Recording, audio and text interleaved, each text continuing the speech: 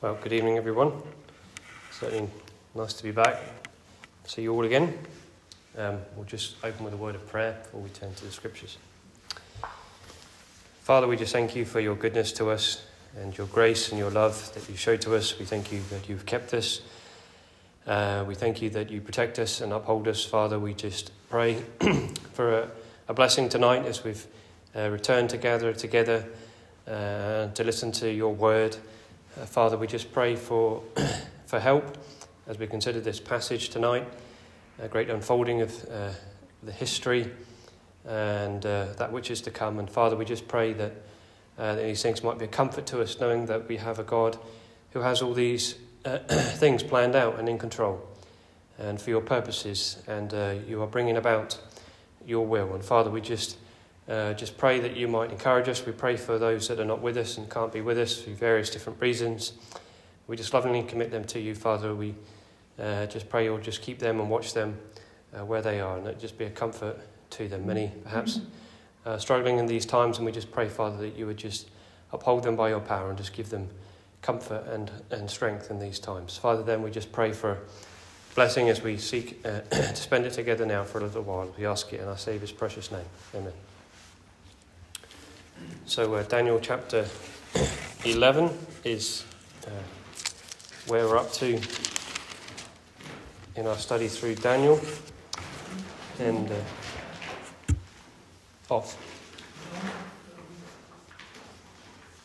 Sorry, there we go. We are in Daniel chapter 11, and a long chapter, so we're not going to read it together, but we'll just work our way through it and just refer to the verses as we go. Now this is chapter 10, 11 and 12 is all really one section. Last week when we looked at chapter 10, that was the introduction, if you like. We had an angel messenger come to Daniel in response to his prayer, and then he gives to him this prophecy, if you like, of what's to come. And that's all through chapter 11, and then the conclusion of it is in chapter 12. It's a long chapter, so we'll see how we go. If we're here for a while, it's because it's a long chapter. If it's very short, it's because I've forgotten half of what I was supposed to say. There's a lot to try and get through, so I have printed off, or Dad printed off because we ran out of paper, some notes just to try and break the chapter up to hang our thoughts on, as it were, as we go through the chapter, just to try and piece it together a little bit, because this is a great period of history that we're going to look at tonight. The first 35 verses, although for Daniel it was to be future, they are now history past for us. And then verses 36 to the end of the chapter is still future, but I call that history that is yet to happen, because God has already planned it. He already knows what it's going to be, every tiny little detail. It's just not yet happened. So we've got history past for us in the first 35 verses, and history yet to happen in the final 10 verses or so. Now you remember that that Daniel had been reading the book of Jeremiah. We thought about this last week, and he was very upset because he knew that the 70 years of captivity were coming to an end, and he thought that was to be it for the suffering of his people, that they would go back to their land, go back to Jerusalem, the temple would be rebuilt, the city would be rebuilt, and the worship of God would be restored, and the people would return to the Lord. But it didn't quite happen that way. There was, 2 years prior to this, there was a decree from Cyrus that the Jews could return, but only about 40,000 of them returned. And there would have been millions of Jews scattered throughout the Persian Empire at that time. Remember, we are now in the Persian Empire in Daniel's time. The rule of Babylon has ended, and this is now the ruling world power is Persia. And the Jews were scattered and lived in and amongst the Persians, but only a very small amount of the people had gone back. They they couldn't be bothered to go back and to rebuild the temple and to rebuild the city. They were too comfortable living in a pagan land. And Daniel gets this revelation by God. He responds to his sadness, as he always does, we saw last week, and he prays. He prays, and 3 weeks later, there is an angel come and speak to him, because this angel, we saw this great, we saw last week this remarkable occasion that this angel had been held up on the way, and Michael, great archangel Michael, had to come and help, because he was held up against the prince of Persia. There's obviously, battery's gone off. There is this great warring that goes on in the spiritual realm that we can't see, but is happening, and that whether this was they were trying to stop the Prince of Persia, which was obviously the satanic element of it, was trying to stop the Jews returning, but Michael, who is the protector of God's people, I think we've got some flat batteries, is there and helps this angel, and it comes to pass. And he has to give this message to Daniel now in chapter 11, and then he has to return. And the message is this, is that the suffering of the nation of Israel, because these chapters now 11 and 12 are predominantly to do with the nation of Israel. They have, prior to this, the prophecies that Daniel has been in relation to the Gentile nations. Remember the visions that Nebuchadnezzar had? This is all about the Gentile nations.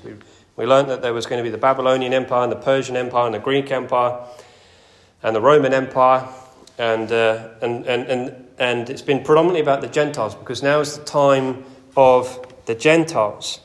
And although we are going to be thinking about Gentile kings tonight, the thought is really for Daniel to realise that the sufferings of God's people is not yet ended. They are going to go on for a millennia yet.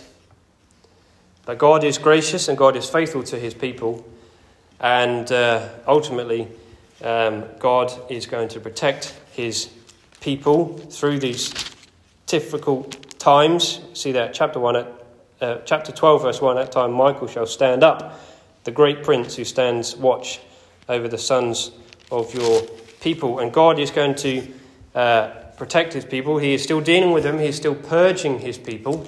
This was the purpose of this suffering throughout these years and this millennia, even to this day.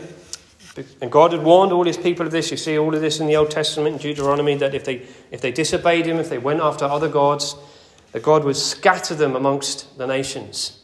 They would be a weakened people numerically. They would no longer be innumerable as the stars of the sky. And still today, the Jews, although they have now returned to their land, and we are on the horizon of all these end times now, they are a weakened nation, but upheld by God. And they have endured suffering. And this is the truth that's revealed to Daniel. This is going to continue for his people. The nation suffering will endure. And so we get this plan of the ages presented to Daniel here in chapter 11. And the first 35 verses, which for us now is history past, is one of the greatest attacked portions of the Bible, because they are so accurate. We know all about the history of the Greeks, and we know all about the history of the Romans, we know about the history of Egypt, and we know about all of this that is referred to in Daniel chapter 11 is well known and well documented in the annals of history, and it's so fiercely attacked that they say surely these things had to have been written after the events. And of course there are numerous reasons and evidence how it can be proved that the book of Daniel was actually written before these times, because God, who knows these things, reveals them to Daniel. And so he, in verse 1, in the first year of Darius the Mede, I stood up, confirmed and strengthened him, and now I will tell you the truth. Behold, 3 more kings will arise in Persia. The 4th shall be far richer than them all. Remember, this is Persian Empire. So the first king we're going to think about is this king number 1 on your chart, who is the 4th king. It's not that there weren't any kings, but the 4th king from Cyrus. Okay, so 4 generations later, if you like, we have. Oh, yes, please, yeah. Sorry. I have been a little bit organised for notes. I just didn't give them out.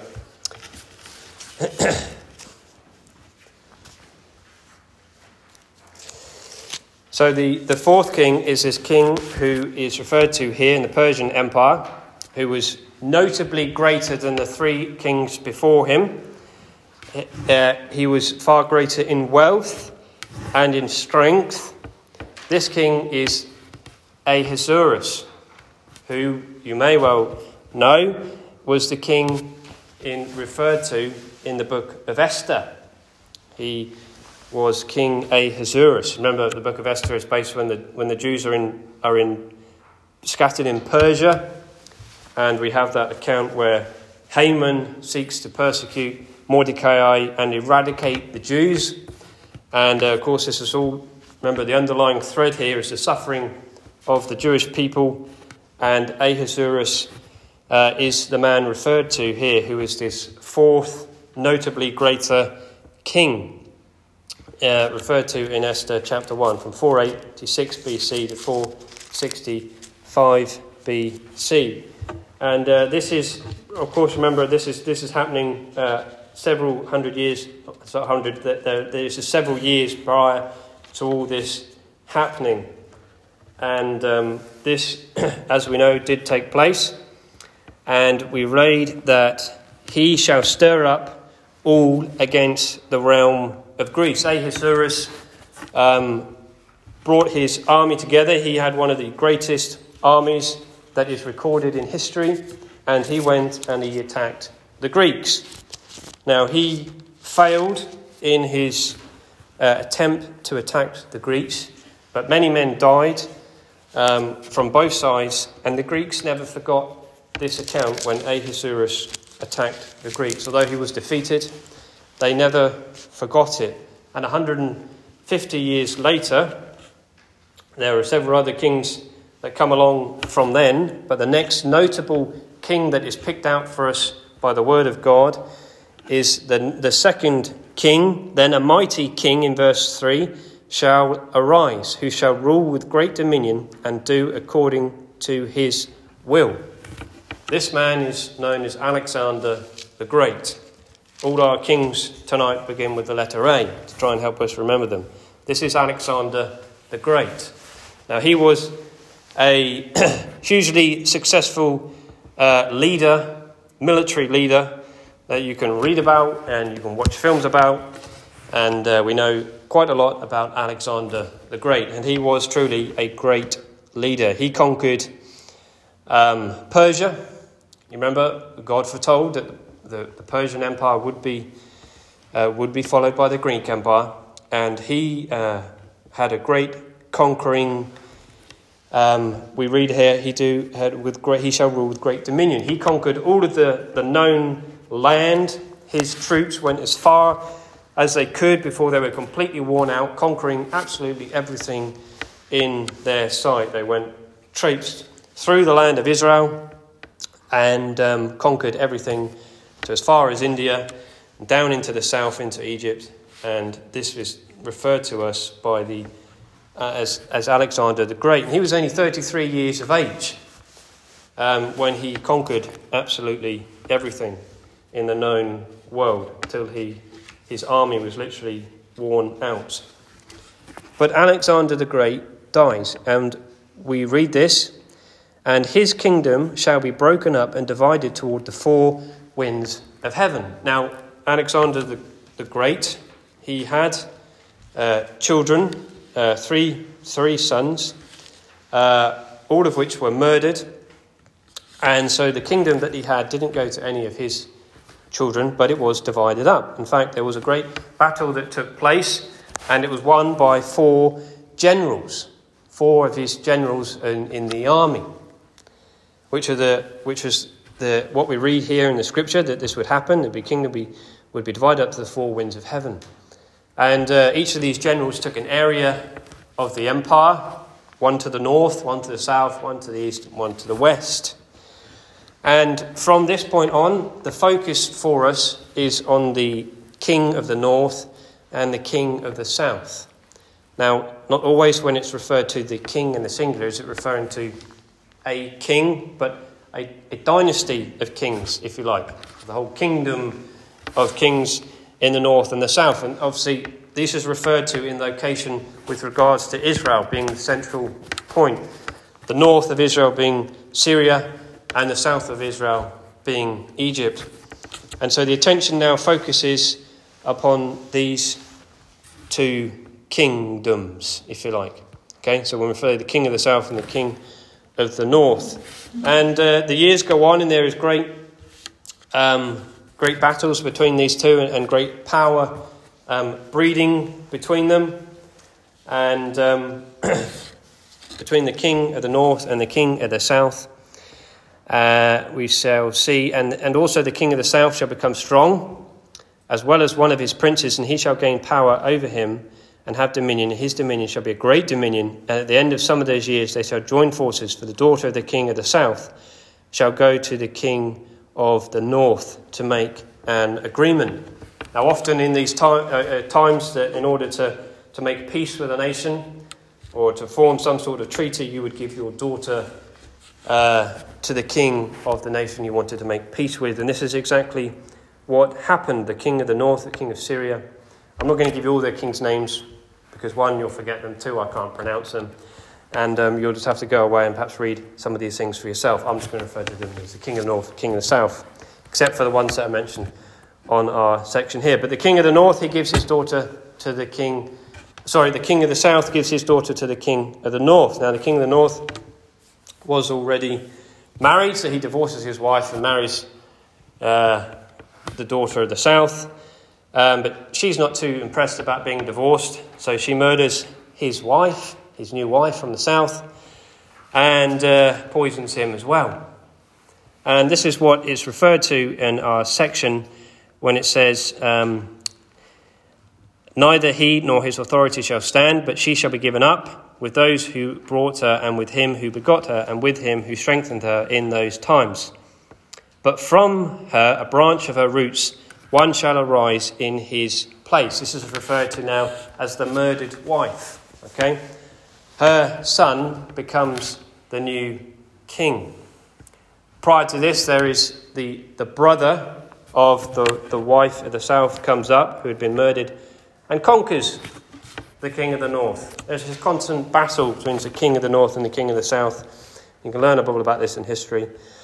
And they steal and they plunder the king of the north, but there is a new one from the roots of the murdered wife, and his name is Antiochus the Great, that we learn about, who is the branch of her roots. And he is a northern king, okay, and he referred to as being one of her roots. So the rising places shall come with an army and enter the fortress of the king of the north and deal with them and prevail. And he shall also carry their gods captive to Egypt with their princes and their precious articles of silver and gold, and shall continue more years than the king of the north. And the king of the north shall come to the kingdom of the king of the south, but shall return to his own land. However, his sons shall stir up with strife and assemble a multitude of great forces, and one shall certainly come and overwhelm and pass through, and he shall return to his fortress and stir up strife. So here now we have referred to as how the king of the north there will be one of the sons. This is one of two sons, and Antiochus the Great is one of these two sons, who comes back down to the land of Egypt and conquers the land of Egypt, after the death of his father and plunders the land of Egypt and defeats the king of the south. And all of this is happening, all of these battles are happening. They keep traipsing up and down over the land of Israel, who's in the middle, getting caught up in all of these things. And so he is the third king, Antiochus the Great, who comes down again and conquers the land of Egypt. He tries it twice. First time he comes with about 75,000 men, and he fights, and he isn't successful. But the second time he comes down, and we learn that there is a band of men that joined him, others that join him, with a multitude, and assemble a multitude of great forces, and that will certainly come and overwhelm and pass through, and he shall return into his fortress, stirring up, and the king of the south shall be moved with rage. So that was the first time that he comes, and shall go out to fight with him, and the king of the north, who shall muster a great multitude, but the multitude shall be given into the hand of his enemies. So that's the first time he comes, he is defeated. Verse 12, when he was taken away, the multitude, his heart will be lifted up, and will be cast down tens of thousands, but he will not prevail. For the king of the north will return, and muster a multitude greater than the former. So he comes again, the second time, with a bigger army. This is Antiochus the Great. And shall certainly come at the end of some years with a great army and much equipment. He comes with many elephants. And in those times many shall rise up against the king of the south. Also violent men, and your people shall exalt themselves in fulfillment of the vision. But they shall fall, so shall the king of the north shall come, and build a siege mound and take a fortified city, and the forces of the south shall not withstand him. Even his choice troops, they shall have no strength to resist. But he who comes against him shall do according to his own will. And no one shall stand against him. He shall stand in the glorious land with destruction in his power. There we read about some of your people, Daniel's people, were going to be joined. They were really apostate rebels, wanting to just try and make some sort of, if they helped the king of the north defeat the king of the south, then maybe they'll get some peace in their land. But he doesn't honour it, and the king of the north, Antiochus the Great, defeats the Egyptians, and he comes back and he stands in the glorious land with destruction in his power, the land of Israel, which is just the fighting ground and the battleground. And the children of Israel are just pawns in all of these battles that are taking place. And after he defeats the king of the south, he turns his thoughts. So after that, we learn that he shall give him the daughter of women to destroy it, verse 17, but she shall not stand with them or be for him. After he's defeated the king of the south, Antiochus gives his daughter, Cleopatra, who was to be a spy, if you like, in the Egyptian camp. But she actually just loves her husband more than she loves her father, so that doesn't work out for him at all. And then in verse 19, this is Antiochus the Great, then he shall turn his face toward the fortress of his own land, but he shall stumble and fall and not be found. He is actually defeated in the end by the Romans. And he goes off to fight the Romans, and he's defeated by the Romans, and he comes back to his own land, and he is so depressed by it all, he actually ends up just plundering and stealing from his own people, who were so distressed by him, they end up killing their own king. And it says that when he returns, as we've seen in Scripture, that he shall not be found. He is killed. And so all these tiny little details that we're getting, we can find them completely to be truthful in history itself. And so that's the end of Antiochus the Great, who is murdered by his own period. Then for a short while we learn that the Romans are going to tax the Syrians. In verse 20, there shall arise in the place one who imposes taxes on the glorious kingdom. And of course that's referred to Israel. They're taxed by the Romans for a while. And in his place shall arise a vile person, to whom they will not give the honour or royalty. And we're coming to the fourth king now in our section. Antiochus IV, who is a man who has no right to the throne. He is not a member of royalty, but yet he becomes king. He is just this, referred to us as a vile person. He is just, by his own cunning and wicked ways and planning and scheming, he ascends somehow to the throne. And he is a vile and a wicked and evil man. Really, if you like, he is given to us as a picture, prototype of the Antichrist that we're going to see in the final few verses of the chapter. So this is a vile man, king number 4, who has ascended to the throne, although he has no right to rule, but he makes himself to be the king. Now, we're learning now then we're in verse 21, and his place shall arise a vile person to whom they will not give the honour or royalty, but he shall come in peacefully and seize the kingdom by intrigue. This is all his cunning and his scheming. He shall perceive to be himself as the good guy, helping out where he can. With the force of a flood, they shall be swept away from before him and be broken, and also the prince of the covenant. And after that, the league is made with him. He shall act deceitfully, for he shall not come up and become strong with a small number of people. He shall enter peaceably, even into the richest places of the province. And he shall do what his fathers have not done, nor his forefathers. He shall disperse among them the plunder, spoil, and riches. So he shared out all the plunder that he was getting from the victories that he was having in his battles, and sharing it among the people, so he'd get the people on his side.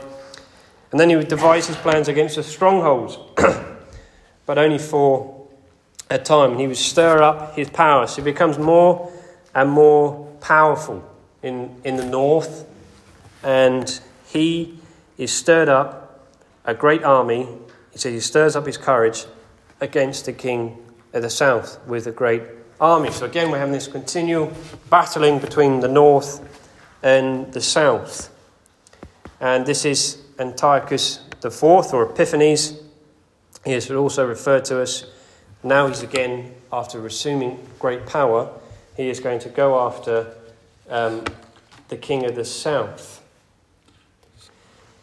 And he comes down to the king of the south, remember this is Egypt, and he was stirred up to battle with a very great and mighty army.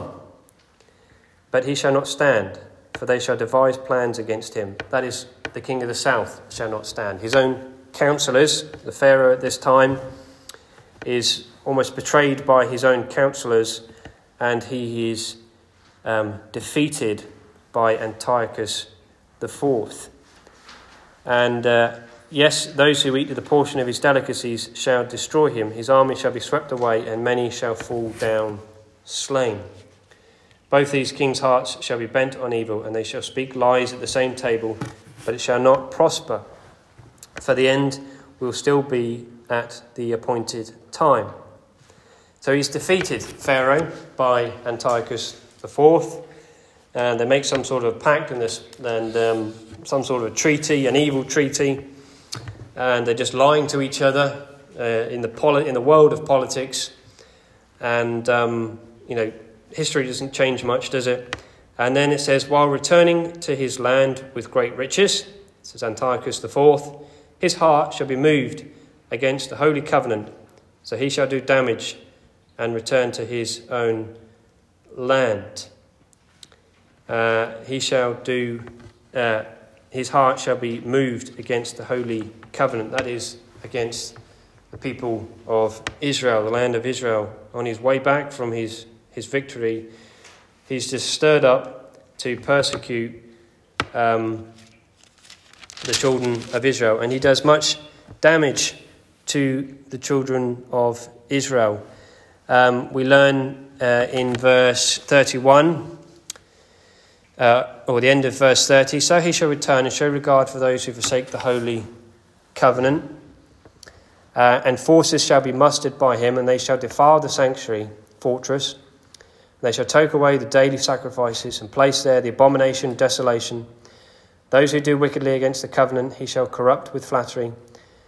And so he pours out this great persecution now upon the children of Israel in their own land by this Antiochus the Great, who's a exceedingly wicked and evil man. He kills many of the Jews. He sets guards around the temple, stops them from worshipping. He slays a pig on the altar. Horrendous. Sets himself up to be worshipped, and there's this horrendous blasphemy against God and against the people of God. And they really suffer tremendously at the hand of Antiochus the Great. Remember, who's a picture presented to us of the Antichrist to come. And then it says, verse 33, and those are the people who understand shall instruct many, yet for many days they shall fall by sword and by flame, by captivity and plundering. So this is the real suffering of the children of Israel now. Now when they fall, they shall be aided with a little help. Now, remember that most of this history now is happening in the 400-year period between the Old Testament and the New Testament. Remember that we have a gap in our Bible, the period which is known as the Maccabees, and there is one called Judas Maccabee, who stands up to rebel against Antiochus the Great, and he brings a little bit of relief to the children of Israel. So he's referred to as the one as who shall give a little help. And he starts this rebellion, zealous rebellion. But he shall fall, and those that join him also fall in the end as well. That's verse 35. And so some of those understanding shall fall to refine them, purify them, and make them white until the time of the end, because it is still for the appointed time. So Daniel gets this great prophecy of truth revealed to him by this angel, just saying, listen, all this is going to take place, Daniel, and the children of Israel are going to suffer. The land is going to be trampled on, and there's going to be pawns in the great battles that are happening by these Gentile kings. This is the time of the Gentiles, and you're going to suffer. The people of Israel are going to suffer because God is still purging his people. Now, all through this time and all through the time of the Jews, there is always a faithful remnant of God's people, and God is still saving Jews out of his own people to be within. He is still saving them, but he is purging his people. And so the fourth king is Antiochus the Great, a picture of the Antichrist. That takes us up to verse 35. And all of this is history past, remember? And can be we can verify all these details. I've given you some of them tonight. There's a lot more that we haven't got time in the short period that we have to go through them all. But I encourage you to read about these things, because this is fascinating. Our Bible that we hold in our hands is 100% accurate and truthful, and we can have great confidence, can't we, in the Word of God. And then we have the final section from verse 36 to 46. Then the king shall do according to his own will. He shall exalt and magnify himself above every god. Now, before that, remember we had that phrase at the end, until the time of the end. And that really marks a distinct break in the flow of the history that has been being revealed to Daniel on this occasion, because it is still for the appointed time. So now we're stepping into the future of that which is yet to come. There is this break between verse 35 and 36 until the time of the end. So we have now this final king referred to, who is, and most, nearly all commentators that you'll read will just agree that this is known as, referred to here, this is the Antichrist that will come in the last days, at the end times, period of tribulation that we are thinking about here now. And time is going, but there are just perhaps a few points I just want you to note about the Antichrist. We've got his character revealed to us in verses 36 to 39, his conflict in verses 40 to 44, and his condemnation in verse 45. He is an absolute sovereign. He is an absolute dictator. Whatever he says goes. He is lifted up in great pride, coming with that dictatorship. He is a proud ruler. He will rule with utter selfishness. He will do according to his own will. He will magnify himself. This is his pride referred to. A very self-centered, self-energized man. And as we know from Scripture, this one is going to be energized by Satan. And he will magnify himself above every god. Satan ultimately seeks to be worshipped. And he, of course, remember right at the very beginning when he fell from heaven, was to set himself up to be equal with God. And he seeks to be worshipped. And he is the driving force behind this final king, the Antichrist, who is a very proud and perverted man, but one that is marked by great power and great military power. Here we learn, verse 39, thus he shall act against the strongest fortress with a foreign god, and he shall acknowledge and advance its glory, and he shall cause them to rule over many and divide the land for gain. This is talking about his military activity in the end times, in this period of the tribulation, where he shall set himself up initially to give peace to the land of Israel and bring stability in the Middle East, where there is still unrest that continues and is forever in the news. And he'll seek to set himself up as the one who can sort all these things out and be the protector of Israel. And he conquers the north and he conquers the south, the north being, and the further in the north, Russia itself. And he conquers the south, and he is marked by a great power and great military power, this man. In fact, he completely overwhelms the north and the south. And so, as we will also learn, though, that he comes back and he sits himself, if we'll learn verse 45, the verse before, he shall go out with great fury, the end of verse 44, to destroy and to annihilate many. He shall plant the tents of his palace between the seas and the glorious holy mountain. Between the seas, between the Mediterranean Sea and the Dead Sea, which is land of Israel. The holy mountain being the Mount of Zion. This king sets himself up on Mount Zion between the kings, having defeated the north and the south. Sets himself up to be worshipped.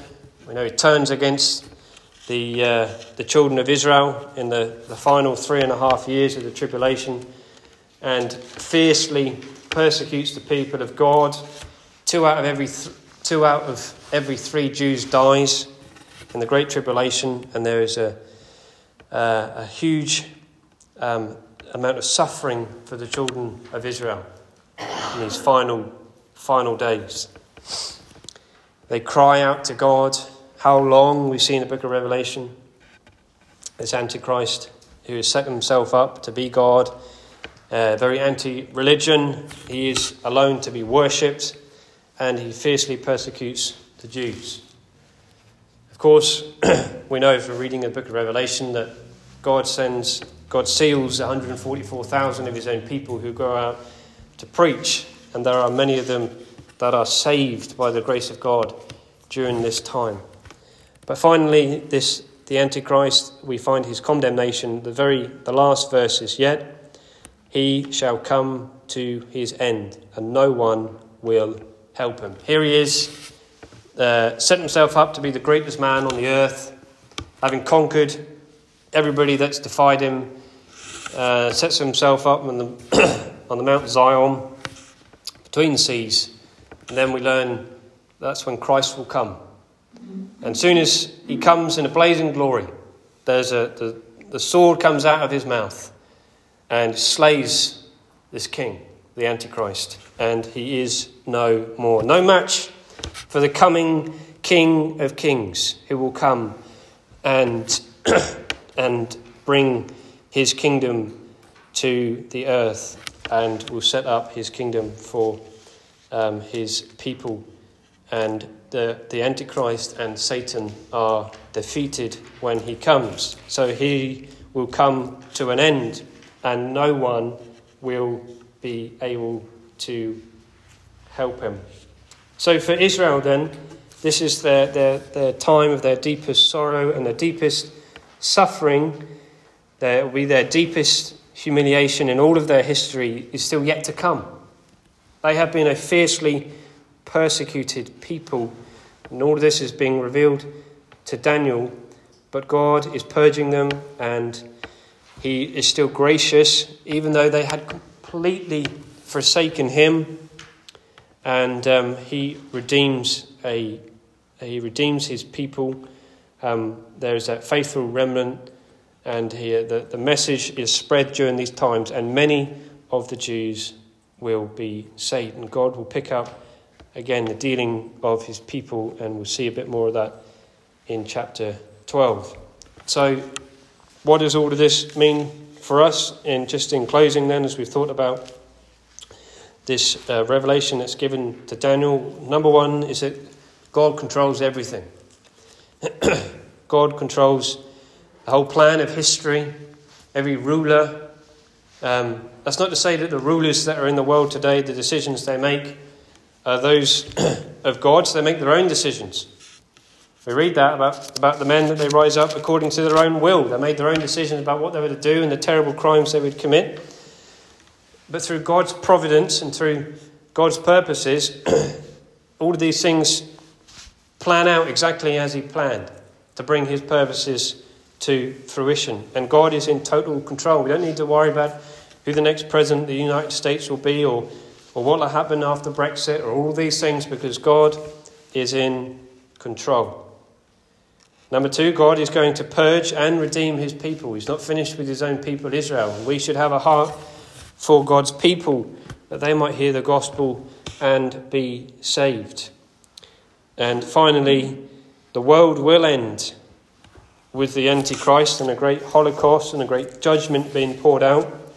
But Christ will triumph, and he will come again, and the Antichrist and Satan will be defeated, and his saints will forever rule with Christ, and we shall be with him forever and share in the victory that Christ will have when he comes again, and sin and evil are finally dealt with by God and completely defeated, and Christ sets up his rule, and his saints will be forever with him, those he has redeemed through the ages, through all his faithfulness to his people. So God is in control.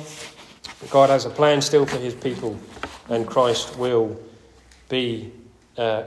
come again and be victorious, and we shall reign and with him and forever be with him. Just hopefully you've been able to follow along with the notes, and it's been helpful just to try and get a bit of an overview of this great chapter. There's many great details that we haven't touched upon, but hopefully you'll be able to perhaps in your own time go away and you think about these kings that are put forward to us. Ahasuerus in the Persian Empire, Alexander the Great, the Greek Empire, Antiochus III, the northern king, the king of the north, Antiochus IV who's the picture of the Antichrist who fiercely persecutes the Jews, and ultimately that which is yet to come, which is the Antichrist referred to in the final verses of our chapter. Well, as we'll just close with a word of prayer. Father, it gives us great confidence, as we've thought tonight, that you have mapped out the history and revealed it to us and written it down for our understanding and our learning. Father, we thank you that we are able to see clearly from history how your word has come to pass. Every word that is spoken is truth. And Father, it gives us great confidence as we look into the future. And we feel as if the time is very near, when all of these things that is yet to come will happen. And Father, we're thankful that we shall be raptured before this great evil man, the Antichrist, will rise up. And Father, we're just indeed also thankful too that he shall be defeated when Christ comes to stand upon that holy mount, and he will reign victorious, and we shall be with him. We thank you, Father, for your faithfulness to your people and your grace towards us. And Father, we would just pray for a blessing now as we've made these things just remain with us and give us encouragement and confidence in times to come. Father, then we just ask these things and pray in our Saviour's precious name. Amen.